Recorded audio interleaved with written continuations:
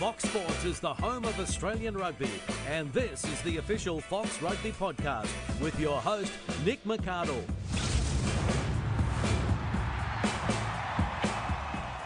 Yes, thanks for joining us on the Fox Rugby podcast. Once again, it is semi-finals time in Super Rugby, and we're certainly looking forward to two crackers this weekend. And joining me this week on the Fox Rugby podcast, Christy, Doran, Sam Worthington, both from foxsports.com.au, and Stephen Hoiles. Welcome to you. Thanks, Nick. Thanks for having me. Lovely to be here, and lovely to be sitting next to my good friend Christy. Yes. It's been a while. You two get along so well. Good to see you too, Stephen. So, obviously, Hoiles, you've had a taste of this. You know what it's like this time of the season. Podcast or... No, semi-finals football. Yep. Mine on the job, Stephen. Yep.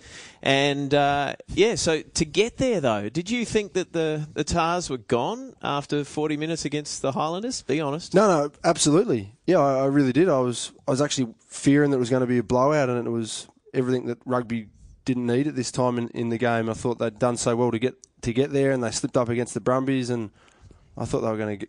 Yeah, it was that flattening that when you're commentating, you know, there's a bit of energy involved, and you almost get a little bit of adrenaline. I put a jacket on. I was getting cold commentating. It felt so flat. I thought they're gone for all money. I don't think I've ever seen such a big, such a turnaround from what looked like was going to be a 30, 40-point drubbing to... It was like the team possessed for the last 30 minutes. It was remarkable. Do you think that it would have played out in any way like that if it wasn't for the yellow card? Like, how big do you think the actual card was in that end result? No, I don't think obviously Highlanders fans will be saying we lost the game because of the yellow card, which needed to be a yellow card. It was too high shot, so there's no question that it was a yellow card. I think they were just on such a... They were possessed. They had a complete different approach. As soon as that intercept was taken from Tunkeli, that was what led to, I think, Sekope's run to the... Yeah. They were going to score points no matter what, because you could just see the game completely changed. When Phipps dived on that loose ball, when Kirtley scored that try right, Tahs are here now. It was amazing, the crowd. You were there as well, Nick. Yep. But I think, as Stephen said, at half-time, I don't think there's a person in the world, except for the 23 Waratahs players and Daryl Gibson, that thought that they were going to be getting back into it. And it was... You were sitting there in the press box and bewildered with what was happening. Like Georgina Robinson from Fairfax was planning her week off. Don't job in Georgie. We all had our match reports we started writing them, going for the third straight year in a row. There's not going to be an Australian team in the Super Rugby finals. No, I thought they were always going to win it. It was staggering the turnaround. I knew you had that look in your eye pre-game. Yeah. No. What I thought at halftime was the things that they were getting outpointed. I wondered whether they were the things that they were going to be able to fix up, though. Like getting bashed at the breakdown. Yeah. They were so inaccurate at the breakdown, and you would know, is that or isn't that a difficult thing to fix up? Because they certainly did. That was an area that they fixed up in the second half. We always talk and we were saying throughout the game or the call, that there just needs to be a match turning moment here, and it can be a big shot, it can be a turnover. It ended up being Nick Phipps diving on a loose ball that Aaron Smith and Sopawanga probably had a better chance at getting on, and he was more desperate. So I think that almost turned them into saying, right, we just got to start smashing blokes now. Defensively, they just were a different side. That, as much as everyone looks at they scored 21 points, was it? 21 points in a short period of time. Well, it was their defence and their ability to win the tackle zone, whatever you want to call it, collision, tackle, clean out. Everything just changed, and I think all of your confidence in rugby generally comes from your defence. Even when you're scoring points, if you're not putting big shots on, you're still not flying through with the adrenaline. And for whatever reason, the first 50 minutes they couldn't get it right. They were going backwards in the tackle. They were getting cleaned off the ball. They were missing clean-outs on attack. So they were just out enthused in the first 50 minutes. And for whatever reason, their defence turned the corner, and then their attack started to flow. Well, they started to get over the gain line. Like, what comes first? Is it quick ruck speed, or is it getting over the momentum that allows the quick ruck speed? No, you can get quick ruck speed without getting over the gain line, and I think that was probably something Michael Checker talked a lot about with the Waratahs in his time. Like, you don't need to get over the gain line, because the gain line's a very hard thing in rugby, because essentially you're getting the ball 5 metres back from where the defence are. So getting over the gain line is sometimes very unrealistic, but when the defence come out and meet you halfway, you can still push them back a metre, so you win that confrontation, and then you get quick recycle. So I think the Waratahs, they got quick recycle, and their stars lit up, and that's what you need in games like this. Like, Kirtley Beale showed exactly why He's the most threatening player in Super Rugby. I reckon he's up there with Bowden Barrett, all those guys. I don't think anyone can turn a game as well as Kurtley Beale can. And take the rest of the team with him. Yeah. It was incredible. It's infectious what he does. Yeah. Yep. So you mentioned about the fact they were maybe out enthused in the first half, and Bernard Foley the week before in his post-match interview had used that word, being out enthused. So let's say there's 3 halves of football there that they've been out enthused. How should Tahs fans be feeling about what's going to happen on Saturday night? Can you have confidence that they are going to come out at their best, or is this sort of little danger there that they're not going to be switched on? It's hard to know what you're going to get. I don't actually think, and I'll probably use it myself, but I don't know if out enthused is technically the right word. I think they were technically outmanoeuvred. So there was technical deficiencies in their attack, which makes people think, they're not up to it. But they're just, for whatever reason, they're just not, their line speed isn't fast enough, or they're not getting enough people over the ball to slow it down. So I think we can say out enthused, because I can't see how a team in this day and age could run out at a home semi-final and be out enthused using that word. I think the Tahs just need to get it right physically. They need to not worry about a few things, and almost it's a bit like the Brumbies the week before. When they had nothing to play for, they played their best game of the year. When the Tahs had nothing to play for, they played their best 30 minutes of the year. So that's showing something, that there's a whole mental issue here, that the old phrase that was used a couple of years back from Michael Chegan, let the club go. When they just play football and don't worry too much about all the peripherals, then Australian rugby teams look as dangerous as any teams in the world. Is it almost they're trying too hard? Potentially, yeah. There's too much going on. Maybe there's too much going on in their head, and there's too much thought that they've got to get this right and they've got to get that right. And it did coincide with some players, and it always does happen when some players get to sit on the bench, and they probably get the shit sitting on the bench going, why is this happening? So Latu, Staniforth, these guys came on. Tom Staniforth was unbelievable when he came on. A lot of these guys were. So Paddy Ryan had great carries. All the forwards that came on almost just took all the technical stuff out of the carries, and they didn't look to tip, but they just ran hard and tackled hard. And that brought the rest of them with them, along with the Stars. So moving ahead to the semi-final now in Johannesburg against the Lions, and there is so much... Are you going over, Nick? No. Oh, are you going over, am, Nick. Are you? Yeah. That'll be a good trip then now, and you're staying here. Excellent. Yeah. Did I say business class? I didn't, did I? No, so I'm going over business class. No, you think you are. No, I am. I've made some calls. I've got some people at Qantas. Don't worry about that. Yep. So... There are so many things... I'll tell you this, Nick. If I get there and I'm not going. Yeah. There are so many things to think about.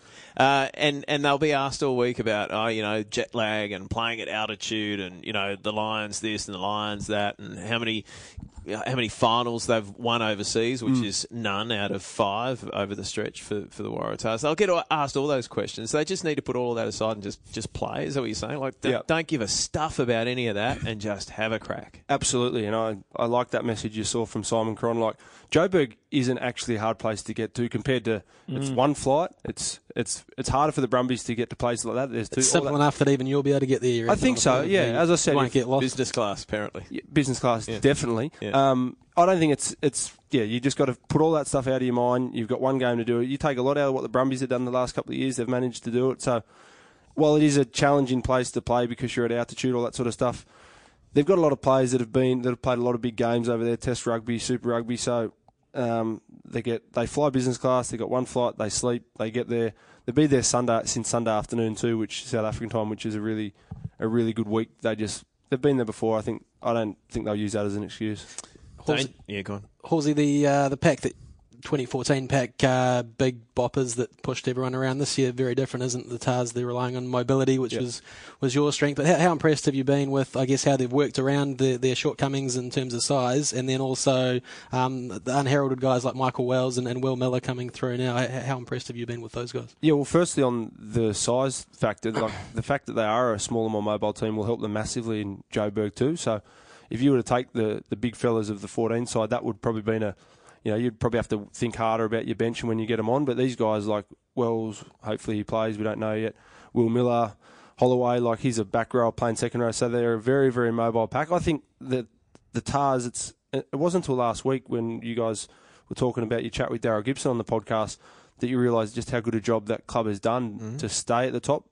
They've had some down years and the Brumbies made the finals the last couple of years, but they've essentially, the way the comp is now with the salary cap and they've got so many big players in that team, they've had to find basically some rookies on probably minimum contract to get them in and get them up to speed. And they've done it really well because they haven't gone for 20-year-olds or kids straight out of school like a lot of the other clubs have done. They've gone through the club system and found mature age players like Wells, Miller, Cam Clark's come in from sevens. You know, they haven't actually got too many 18, 19, 20-year-olds that they have to pick in their squad because of how they've balanced the numbers. And they're playing a game around that team. So they're not saying this is how we want to play, you guys fit into it. They looked and said, well, this is our team, so this is how we have to play.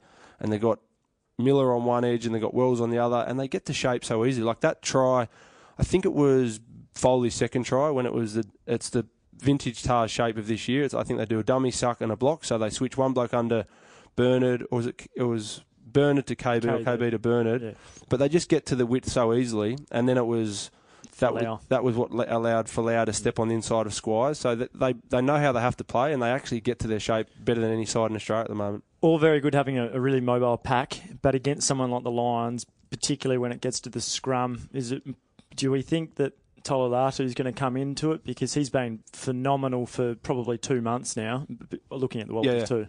I wouldn't be surprised if Tolu starts, but at the same time, you've also got a formula that works. He's coming on at the end of the game, and he's doing a really good job. And I think throughout all of this chat, Fitzy's done a really good job all year, and he's played an excellent role on that side. So everyone's saying that you have to start Tolu, and I part of me thinks yes, but if they roll out Fitzy, you go, there's a reason, and we don't get to see all the stuff within the team and what makes a team, such a good team. And I think Fitzy's got a lot to do off field with that group. He's normally very, very safe in line-outs. I don't think the line-out issue has been the throw-in. I think it's been the call-in over the last couple of weeks. There's just been not enough movement, and you don't always want movement in your line-out. You want to generally be able to just throw and jump, but I think now they're probably going to have to vary it up a bit. So I don't really care who starts at hooker. I think that you got to also remember that what happened on the weekend was almost the perfect result for the Tahs, because Sekope got to have a 20-minute rest and came back on to hold down a scrum with 7 men. I thought Alex Newsom on the side, what a weapon. Yeah, they might want to rethink that if they've got a scrum for their season. You put Newsom at 86 kilos or Tunkeli at 175 kilos on. I'd probably go towards Tunkeli, but yeah. He had the technique, Alex, but I don't know. He had the scrum. I don't know if he was adding. He had the face. I don't know if he was actually adding. And scrummaging it's 90% facial. I've packed in a lot of them, and I didn't push in any, but my face looked like it did. So. Yeah. You made the call throughout the call. Rob Simmons had been one of the unheralded players within that Tahs group this year. Can you just talk through what have you made of his year and how much impact he's added and value to that Tahs side? I think Rob's playing a more physical game than he's played in the past, and you don't think this at the time because when he's been at the Reds for probably 10 years, you want to, once a Red, die a Red, all that sort of stuff. But a change is good for anyone, and he probably didn't realise that until he came down. And you walk into a new environment and you actually realise, well, there's 25 blokes that I don't know here, or I've only really met a couple of times. You have to actually prove yourself to those guys again, so you get to start all over. So he just looks like he's playing, like it's the first couple of years in his career. And his line-out, and there has been the line-out has been a problem the last couple of weeks, but up until at the start of the year and throughout the whole course of the season, the line-out's been very good for the Tahs, and they've got to get it right at altitude because you get it wrong and you give penalties away in the wrong part of the field. You get points put on you over there, and set piece is a pretty important thing in any game, but especially in semi-final, especially at altitude. So they've got to get the line out right. We haven't got you for very long because obviously you have to go and pack. Yeah, that's right. Yeah. No, it gets done for you if your business class. Someone comes over the night before and packs for you. Okay. So, yeah. I'm worried you're living in fantasy land. Chauffeur driven to the airport? Huh? The chauffeur driven. No, the plane picks you up, mate. It puts you. You realise you're not in the Wallabies anymore, Stephen. Well, at least you haven't got pneumonia like last time you went away. That's true. Just quickly, why will, and I, from what you say, you clearly think that the Tahs can and will get it done. Why will they win on Saturday night? Well, I'm biased because I think it'll be extremely challenging for them, but I think they've got the mentality that they'll concede 30 points and score 40. I think they're that side that just go, well, that's okay. Like, you've done that, we can do this. So I think they'll learn from the last couple of games that they don't have to be too complicated. I know they've got a shape that's a little bit complicated, so they've got to work hard to be in the right spot, but it's a pretty simple theory. Like, they don't even always need to run over the top of people to get the ball to their backs. They've just got to get quick recycle ball. So I think they'll make their tackles, which they probably didn't do, and they'll probably work more of a bit more on the ground they'll probably try and, if Latu starts, and I do think he will, but I'm not certain, I think you'll get more of an on-baller, which will probably slow up their attack. When you look at the sides, I just believe that the Tahs just have too many points in their superstar, their big three, I suppose you call them, Foley, Beale and Folau. I just think those three, Phipps at altitude as well, he's probably the perfect halfback because he just runs all day and it doesn't fatigue him. And their backup halfback, it was pretty good again, Jake Gordon. So it's a semi-final. The Lions, I don't think they're as good as they were 2 years ago and last year. That's, like I reckon they had their championship winning year, and that was last year. And I think that as a squad, they're probably just not as good as they were over the last 2 years. All right, travel safely. You always do, Nick. Yes. Yeah. Well, it's Johannesburg. You be careful. Yeah, no, I will be. I worry. Yeah, no, it's fine. Thank you if for you can your check concern. in every couple of hours, that'd be good because, I do stress Thanks, about these Dad. things. And Clarkie's over there as well, and Timmy Horan going with you. So looking forward to the call on Saturday night from about 11 o'clock on Fox Sports 501. There we go. Thanks for having me, guys. You're listening to the Fox Rugby Podcast. And from Stephen Hoiles, who's getting ready to hop on a plane to Johannesburg, let's go to a man who is already on the ground in South Africa, and a very warm welcome once again to the Fox Rugby Podcast to Greg Clark. Clarkie, how was the trip, and more importantly, how are the Tahs? Well, the trip was fine, thanks to Qantas, and yes, more importantly, the Waratahs are in a relaxed mood and in pretty good shape. The problem players at the moment seem to be Michael Wells after that head knock last week, and also Rob Simmons. Spoke to both of them today, and they're talking up their chances. So fingers crossed, it's going to be a full squad that the coaches are going to get to choose from. Yeah, so Clarkie, they love their rugby in Johannesburg, as we know. Not the biggest crowd last weekend against the Jags. I guess they assumed they were going to get through and rock up against the Tahs this week. So what is the atmosphere like over there, and what sort of media attention is this game getting? It's picking up indeed, no doubt about that. It is semi-final time, and semi-final time anywhere in South Africa, the rugby season is going to be a good time. So lots of newspaper items, and the television news service this morning had stories in all of their bulletins as well. And I was talking to some of the locals, and they did say that some of the cheaper seats, if you like, are being sold for just 80 Rand, which converts to be around about $10 Australian. So you can see that they're doing their utmost to try and make sure there's a crowd of over 40,000 this week. And they're pretty used to semi-finals in Johannesburg. As you know, this will be the third one in a row. So, yeah, plenty of hype, and it's only Wednesday here in South Africa. Clarkie, you've caught a lot of test matches over in South Africa, but I dare say not too many Super Rugby matches, because Super Sport generally have the broadcast over there throughout the regular season. So how many actually games have you caught over there before?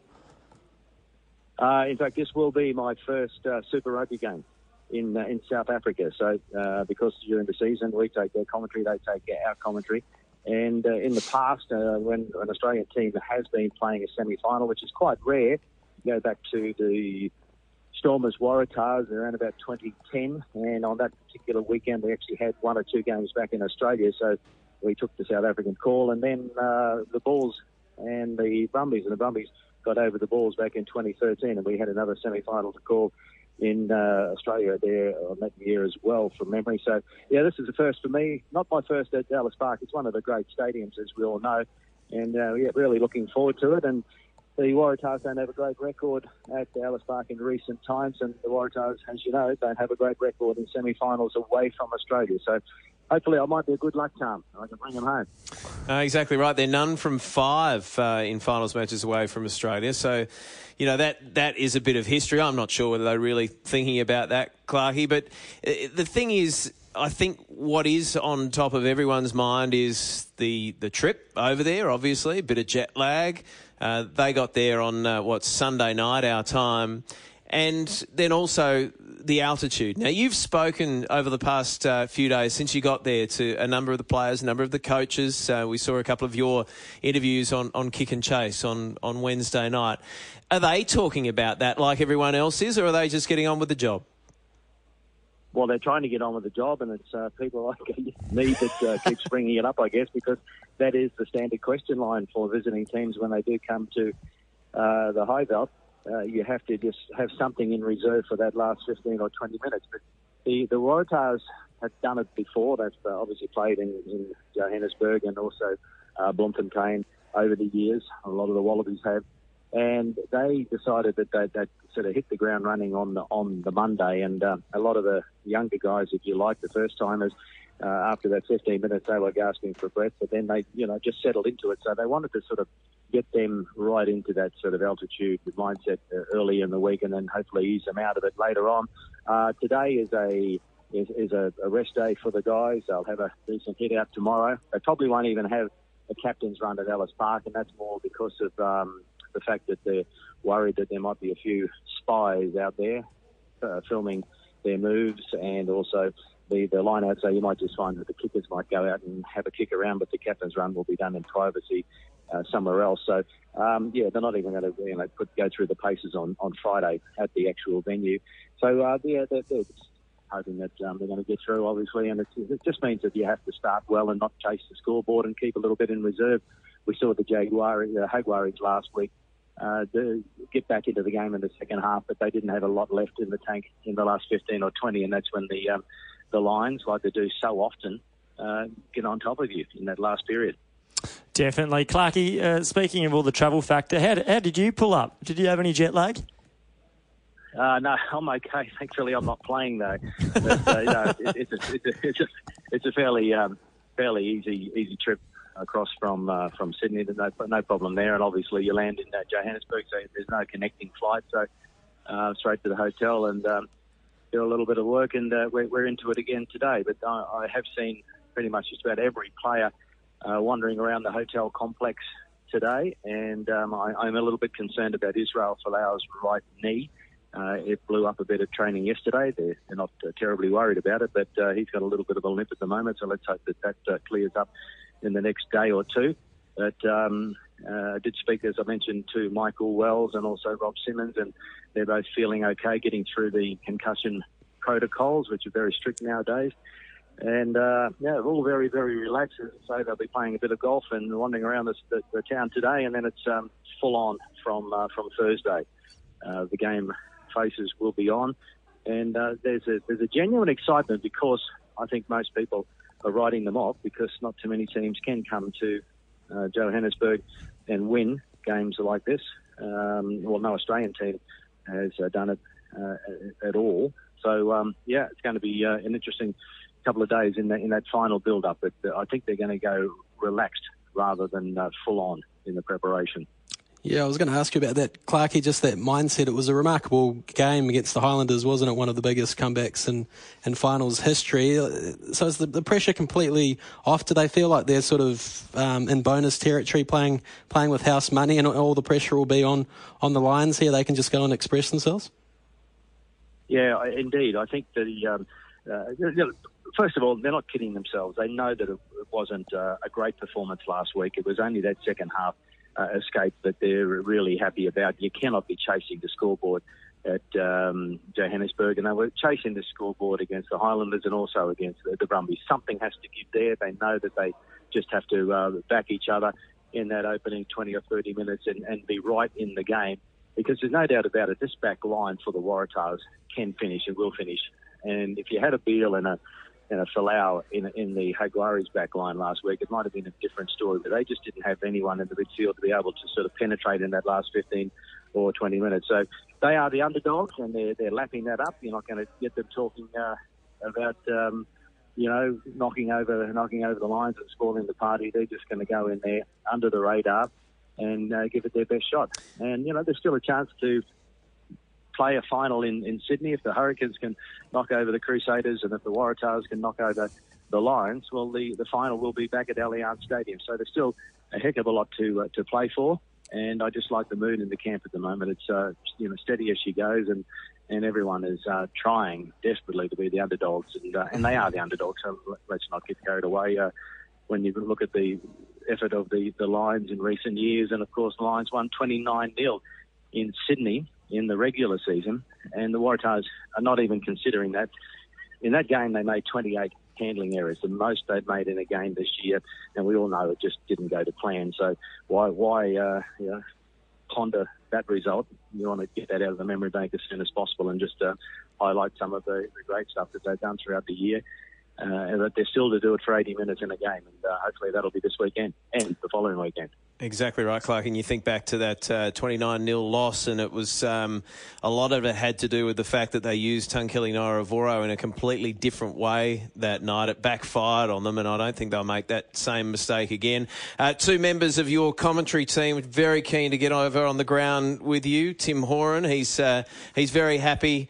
He's flying business class. As the junior member of the commentary team, Stephen Hoiles, not so impressed. He will be in economy, but Tim has promised to send him back a half-full can of Yenda. So there's no doubt that they will be there and raring to go on Saturday. We're looking forward to your call and their call tonight Saturday night on Fox Sports. But thanks for joining us on the Fox Rugby podcast. Go well, Clarkie. Yeah, thanks very much. And just in conclusion, I didn't know that about Stephen. If I had known that, I would have given him my seat. Yes, Shame. Yes, I'm sure you would have. That's the thought that counts. See you, Clarkie. Thank you. Cheers. You're listening to the Fox Rugby podcast. Yes, Greg Clark in South Africa, and he will thoroughly enjoy his first call. Remarkable after so many years in the commentary booth. His first call of a Super Rugby game in South Africa. So, well, that's what he thinks, and we've heard what Stephen Hoiles thinks. What about you two? How's it going to roll out? The Tahs and the Lions, were they? There's going to be a lot of points in it, no doubt about that. Both teams are going to just try and outscore each other, as Hoilesy alluded to earlier. We could be looking at a cricket score, a 40-39 type cliffhanger, I reckon. And the Tahs have got enough firepower to beat any team in the comp.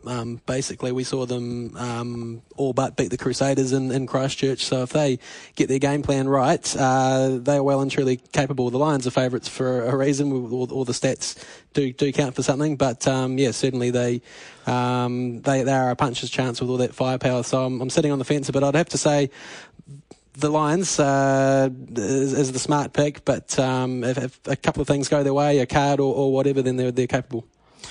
Yeah, I remember sitting here last week, Nicholas, and I think I said that the Highlanders would win. I reckon I'm a little bit more optimistic about the Tahs' chances against the Lions. Yes. Is that because you just had an Asahi you've smashed over there on the podcast table? Could be. Bit of Dutch courage. No, I just think that you look at some of the key playmakers and you look at Foley, you look at Beale, they are genuine match winners. They've stood out in big moments. They've played World Cup. Like, they played a World Cup final. They've already won a Super Rugby title. You look at someone like Elton Yantes, and he's played in 2 finals, struggled in both those games.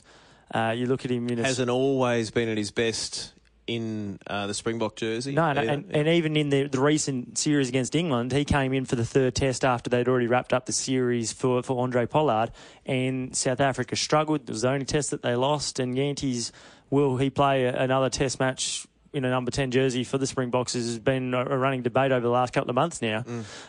So I just think that the big match players are in that Tahs side, that they can get the job done. I just think that the attack and clean out's the biggest thing for the Waratahs. If they don't get that right, they'll have no chance. Yeah, Malcolm Marx will absolutely destroy them. There's no doubt about that if they can't get the breakdown right. It was interesting on Kick and Chase, Rod Kafer kind of breaking down the lines and showing us where they were vulnerable, and they are vulnerable, the outside channels. A lot of tries against them come in that 5 metre line. That's right. That was incredible. And so their wingers, their tackle effectiveness, not so great. The fullback, tackle effectiveness, not so great. In fact, I think the worst in Super Rugby, according to Kafe, at around 47%. So there are opportunities there.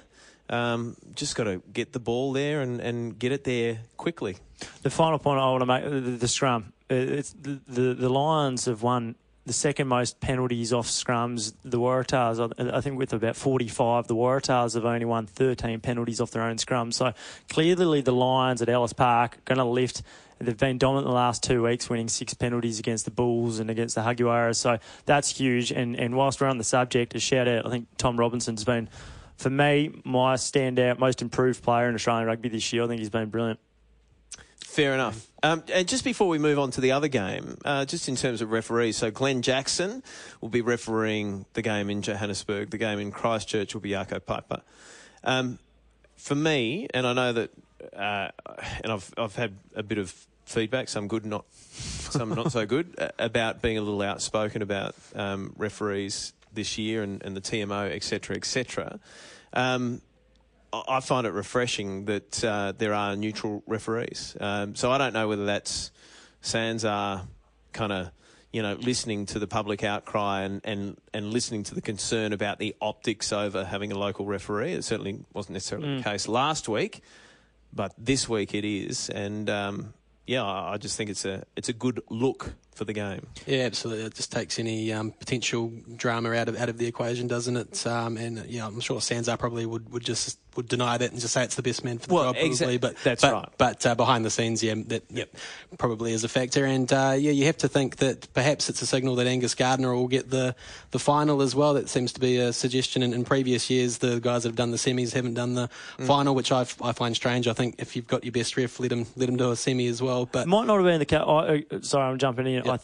There was a bloke that was jumped out in Twitter actually and said that Jaco Piper refereed the semi and the final last year, but over the last 5 years, historically, it's generally I think we might see Gus doing the final. And the assistant referees are local referees too. So Gus isn't even in the assistant one or two. So here's one for you: if the Tahs were to make the final, would you still be comfortable with Angus Gardner refereeing the final, or do we need consistency in our argument that they need to be neutral referees? Yeah, well, given that they don't have a policy for neutral referees, I guess they're well within their rights to say, well, Gus is the best man for the job. And to be honest, I think, Christy, you raised this point last week. Often there is a perception that maybe Gus is even harder on the Aussie teams. It's a thing in the back of the mind as well, that you don't want to be perceived as having any bias. So, personally, I think Gus is doing a great job at the moment, as Jaco and Glenn Jackson will do a perfectly good job as well. But I wouldn't have... See what you've done though. You've come back around to SANZAAR's best man for the job argument. I'm playing devil's advocate here. I am. But it's a difficult thing. Yeah. I go back to, Sam, you're right, I've said this a few times, but Angus Gardner, a couple of years ago, quarterfinal, might have been 2016, when Angus said to Stephen Moore, who's already played 100 tests by this stage, Stephen, you've got to show more leadership at the moment. And that was after Stephen Moore had been questioning a lot of the decisions, and Gus is pretty stern on saying those sorts of words, a young referee at that time, to one of the most experienced men in the game. So, and you look at the breakdown, and even on the weekend, there were a few early on in that first 40 minutes, there's a couple there that were 50-50 that I thought that the Highlanders certainly got. It was refreshing. We got through that weekend without any major dramas for once, didn't we? I thought the refereeing was actually a very high standard. So definitely. And I think long way to continue. I think there was a very notable absence of TMOs hopping in. Wasn't there? I think that issue had resonated and had been action taken. The wheels turn slowly, but we are starting to see some outcomes now by the looks of things. And Angus got it spot on actually with Kurtley Buell last week when he ran up out of the defensive line and his line was checked. It wasn't a tackle or anything. Kurtley just basically running into the opponent. It was Liam Squire, flying backwards. And Angus handled that really well. And I thought it was actually good management from Bernard Foley, who once, unfortunately, when Michael Wells went down injured, Bernard went up there and asked about it politely.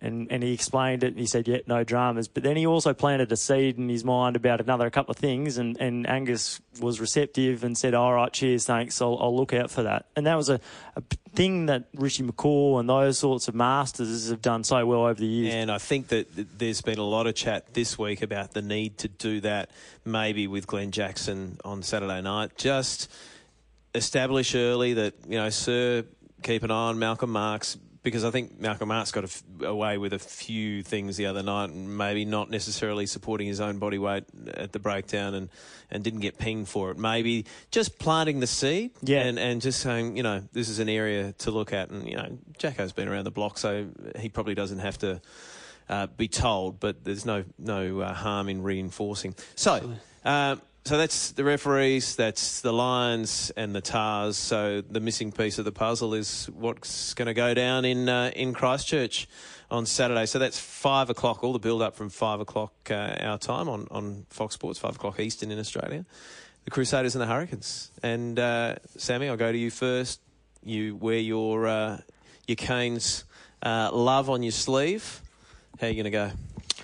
Yeah, I mean, the Crusaders are deserved favourites. I think they're about $1.50 to win the whole thing. Their team's just ridiculous, and they just seem so hungry, even though they've already gone there and won it. They don't have anything else to prove, but they still seem just so hungry for more and more success. So, yeah, I mean, it's going to take something, the Canes to play close to their perfect game, I think, for Barrett's tricks to all come off if they're going to have a chance. But it's similar to the Waratahs. There's enough firepower there. If they're slightly unheralded pack can aim up, then they've got the firepower to have a puncher's chance at least. But it's same as the Tahs. Everything's going to have to go their way, and one or two calls from the ref. Well, they're one each. Yeah. In 2018, so the Canes beat the Crusaders in Wellington, and then the Crusaders got it done in the return bout. Yeah, and they got a bit embarrassed down in Christchurch. It was a miserable night, and they tried to play far too much rugby, and Barrett was well and truly outpointed by Richie Mo'unga, and there's a lot of actual criticism in New Zealand at the moment, a lot of drums beating, saying Mo'unga, in a big game, if the conditions aren't great, he's a much better option than Barrett, who hasn't had his best season. It's crazy that you'd be thinking about dumping a guy like that, and I personally wouldn't, but he does have a bit of heat on him at the moment, Beauden Barrett. Yeah, I don't know if you'd be dumping him, but maybe whether or not 10's actually his best position. There's been a lot of people, outspoken people, saying that maybe his best position's at 15. But clearly, the Crusaders are favourites for this. I think it's important to point out. I know that you highlighted this in kick and chase as well, that it is 1-1 throughout the regular season with the Canes and the Crusaders. But on that match, in the first one in Wellington, an afternoon game, the Crusaders lost Ryan Crotty and Sam Whitelock within the first 10 minutes to head knocks. And so when you lose your two key men, your key forward and your key back, good luck coming back from that. But I think the Crusaders, they've just been unstoppable, really, for the majority of the year. And good luck to the Hurricanes. They certainly have the X Factors players to be able to win it. But I think the Crusaders will get the job done. All right. Hell of a lot to look forward to on the weekend. And, it's nice to be able to say that it's all here on Fox Sports. One more? I just want to ask the question. It's a niggly little gap in between games, isn't it, with the Canes Crusaders and then the Lions Waratahs. What are your tactics going to be? We're thinking about going out for a nice meal, maybe a beer in between, aren't we, Christy? Oh, I don't know about the beer, but we'll certainly be having something. You're having a beer now, so come on. What's your game plan? No, I'll be sitting at home and watching the New Zealand game. Yep. And then coming fresh. Hadn't really thought about it. I might even grab an hour or two's kip. Wow. Because you want to be at your best. Veteran player. Yeah. And disciplined. And lob in here, do a bit of preparation and get on air, and away we go. 10:30 on air, 11:05 kickoff. I'm glad they've come to their senses with these afternoon kickoffs as well. We have had a lot of games in the past where 2, 3 a.m, even in finals, crazy hours. So I think they've come to their senses. It's great. It's good. I'll tell you what, if Sean Maloney was here, he'd be having a kebab, wouldn't he? Be coming in hot. He'd be coming in hot. Where is he? What part of the world is he? Hard to say, to use one of his phrases. Hard to say. Very hard to say. Hey guys, thanks very much for your company, and thanks for listening once again to the Fox Rugby Podcast.